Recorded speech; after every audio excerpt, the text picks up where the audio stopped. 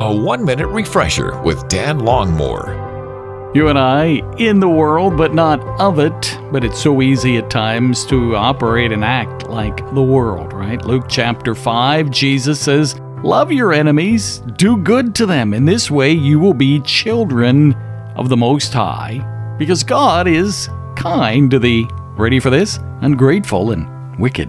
Isn't it easy for you and me to look at those that are ungrateful and say, man, they deserve exactly what they're getting? Yet to be reminded from the scriptures that you and I certainly don't deserve God's kindness or our salvation.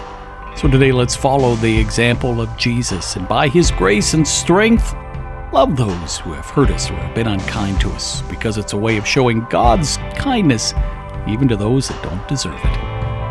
Refresh and renew with Dan Longmore, afternoons from 2 to 5 on WRGN.